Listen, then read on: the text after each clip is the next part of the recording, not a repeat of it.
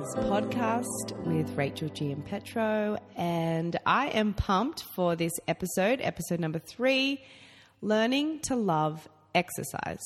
So if you haven't listened to the first episode about who is the strong mama, aka me, you will not know that I am a personal trainer, a coach, whatever you like to call it, a pre and postnatal coach, nutrition coach to be exact.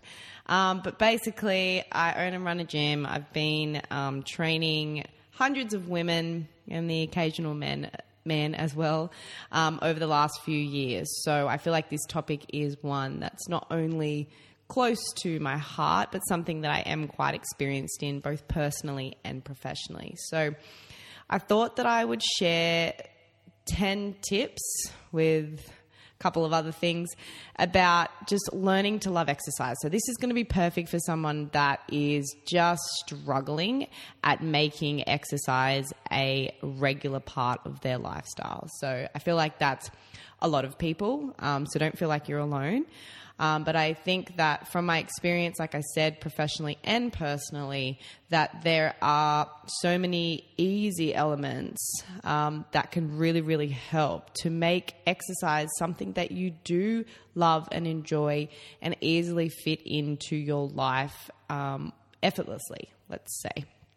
So I've kind of narrowed it down to 10 points, which will I'll go on tangents, no doubt, in each of the points. But there are 10 things that sort of came to mind when I think about what helps me and what has helped all of our clients. So number 1, and this is probably the most crucial point for anything, any area in your life, is to define your why. So this will be your driver. This will be what you fall back onto when motivation is not to be found anywhere, which, by the way, happens to everyone, whether they admit it or not, including me. My motivation, I'm constantly looking for it, but I know my why and it keeps me driving. So really what I recommend is to kind of just sit with yourself. If you do journaling, get your journal out. If you don't, just honestly sit with your thoughts for a few minutes and figure out why. Why is it that you want to make a change to your health or your physical appearance, whatever it is? And, not just because I'm really fat and I hate myself. Like, you can't hate yourself into loving yourself. Figure out what is the deep why, what is the driver behind it, what's the emotional attachment there, what is it going to provide for you? So, for example, my why is to honor my body for all that it's done and provided for me, and will continue to do so in the future, no doubt, and to stay strong for my kids and my future kids.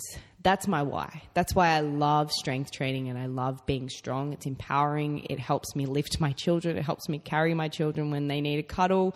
All of those things. It helps me run after them. It helps me, go on hikes with them. All of those things have nothing to do with the scale weight.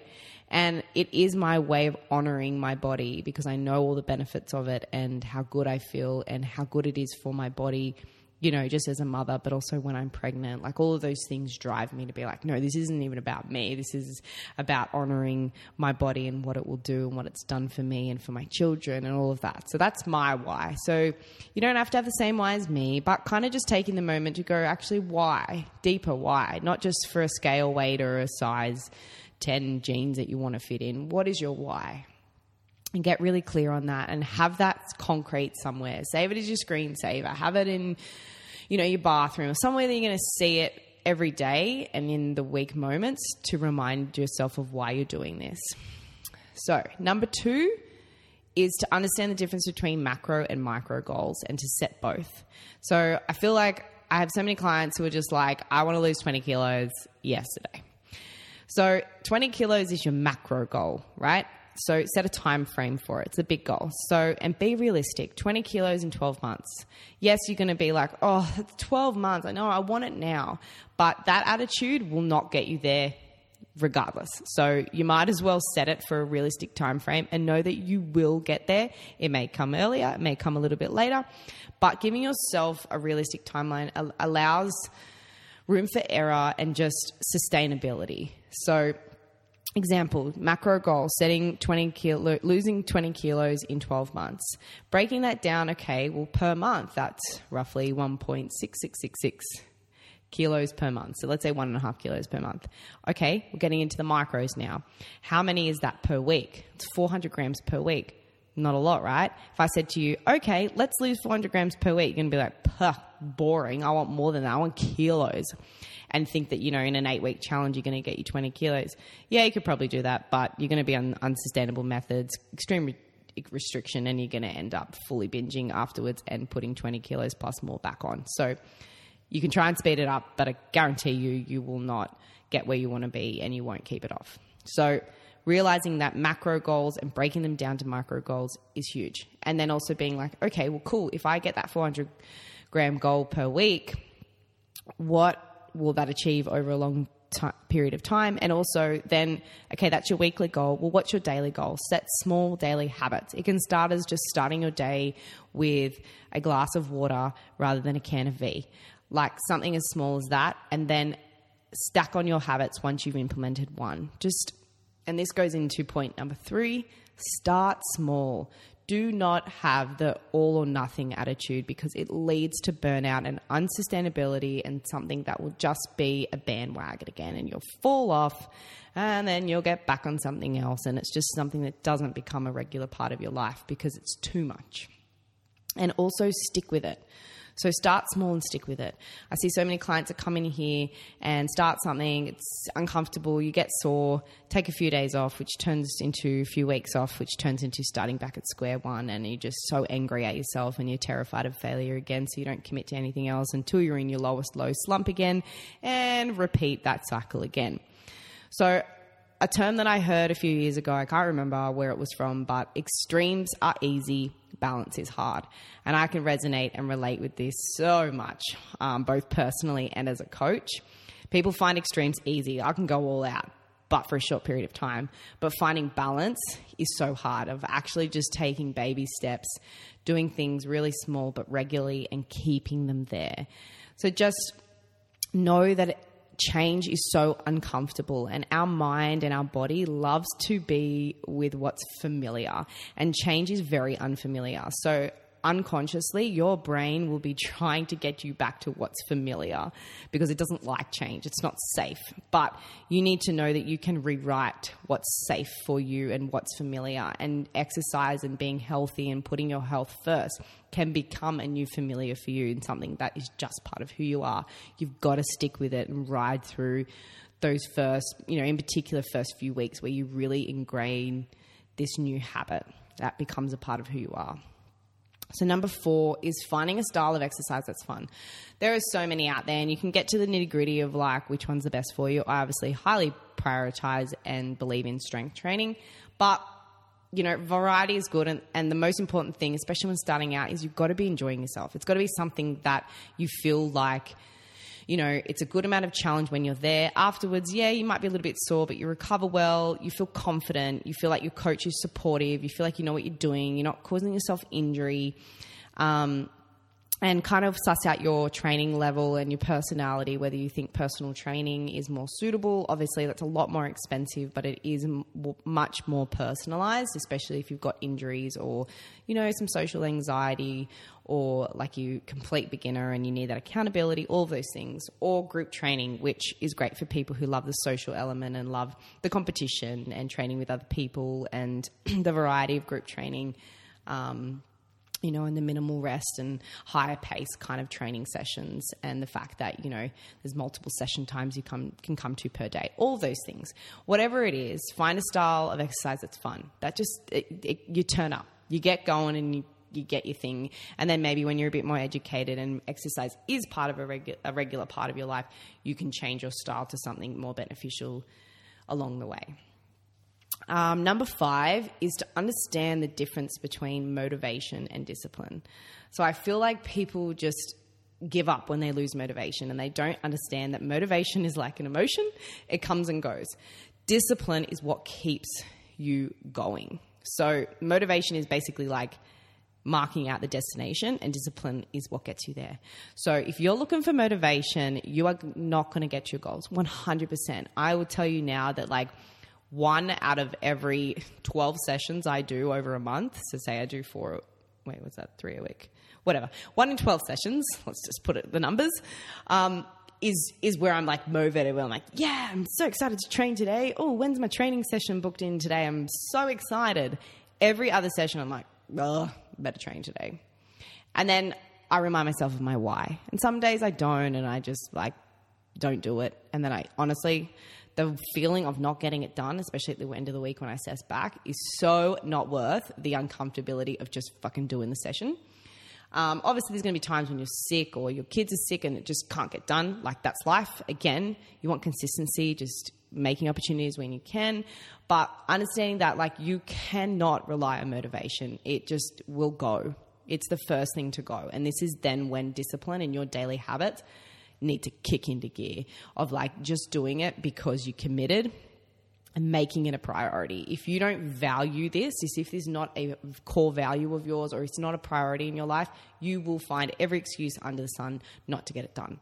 So you need to know that your goals need to be a primary priority. And obviously initially the priority is huge because it's new and it's something that you consciously got to think about and structure your life around and your mind around, and it's hard. It feels like you're thinking about it and trying to fit it in like 24/7. It's like so overwhelming. But know that that's not going to be like that forever. Eventually it just becomes a part of what you do. Like, it's a non-negotiable for me now. Like, I wouldn't ever even think scheduling my week in and not having training. Even when I go on holidays, I find a way to be active. And that's not because I'm obsessed. It's because I love it. It makes me feel good. It makes my holiday better because I love moving my body, and it just is a part of who I am. It's my identity, and I don't want to take that away from me even when I'm on holidays.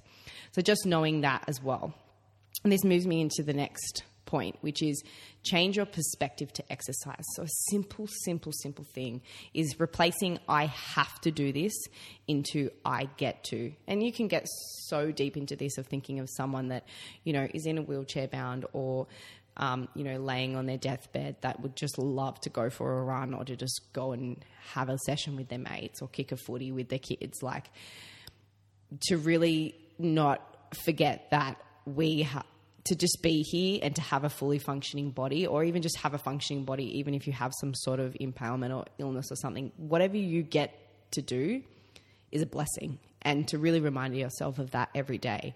And to also know that this is an investment into self-love. Like, this isn't, exercise shouldn't be like this torturous thing or this like earning rewards or earning calories so you can eat your chocolate. It shouldn't be that. It's an investment in yourself, and it's an act of self-love, and it's a act of gratitude to your body and how it just, your heart beats for you, your lungs just breathe air for you. It's helping, you know, I think as well, like, I'm helping my heart beat easier. I'm helping my lungs, you know, my lungs get air easier. I'm building a stronger body so that it is easier for me to live. Like, you know, you can obviously have your own reasons, but just simply changing your perspective. And also a huge piece is changing your identity. I hear so many times, oh, I'm just not a morning person. I just don't like exercise. I don't like the feeling of getting sweaty, or this is uncomfortable. You're identifying yourself as a certain type of person. How about you just change and rewrite that? I am a morning person. I am someone who values exercise and makes it work. Change your identity. You have the power to do that. And I am someone who goes to the gym 3 to 4 times a week. You know, you may sound silly at first because you're like, that's fucking not me.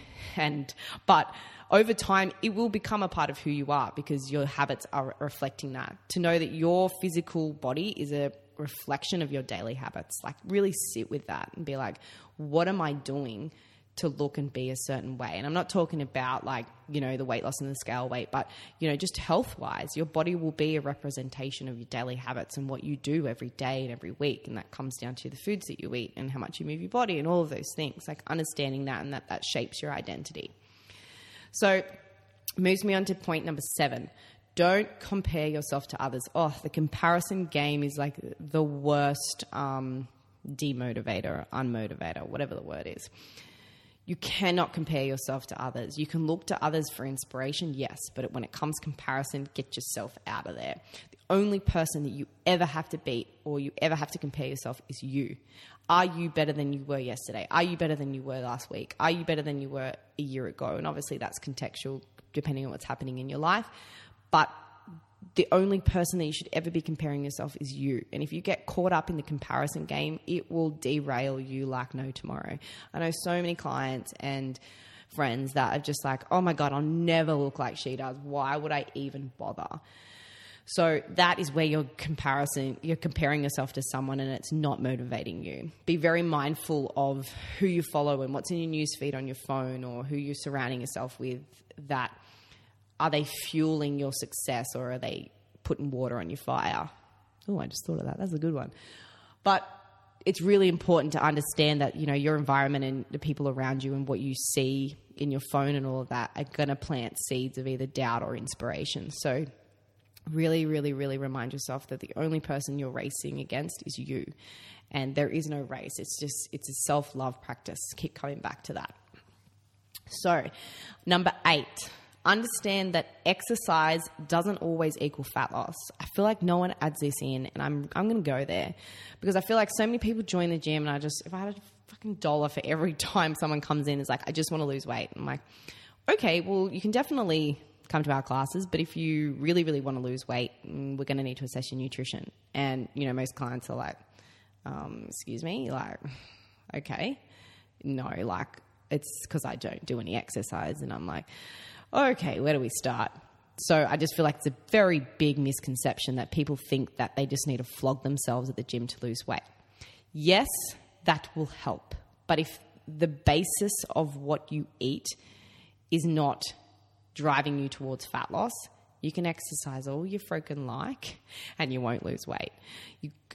Exercise comes from nutrition. Calorie deficit via the basis of nutrition, and training is a cherry on top. So think of like a cake, okay? A one-layered, beautiful cake that the base, the whole actual cake for fat loss, this is ironic, cake for fat loss, stick with me, is nutrition, right? And then you got your toppings, all right? We have a little bit of a sprinkles that can be your daily steps. We have a cherry on top, which can be how many exercise sessions you do per week.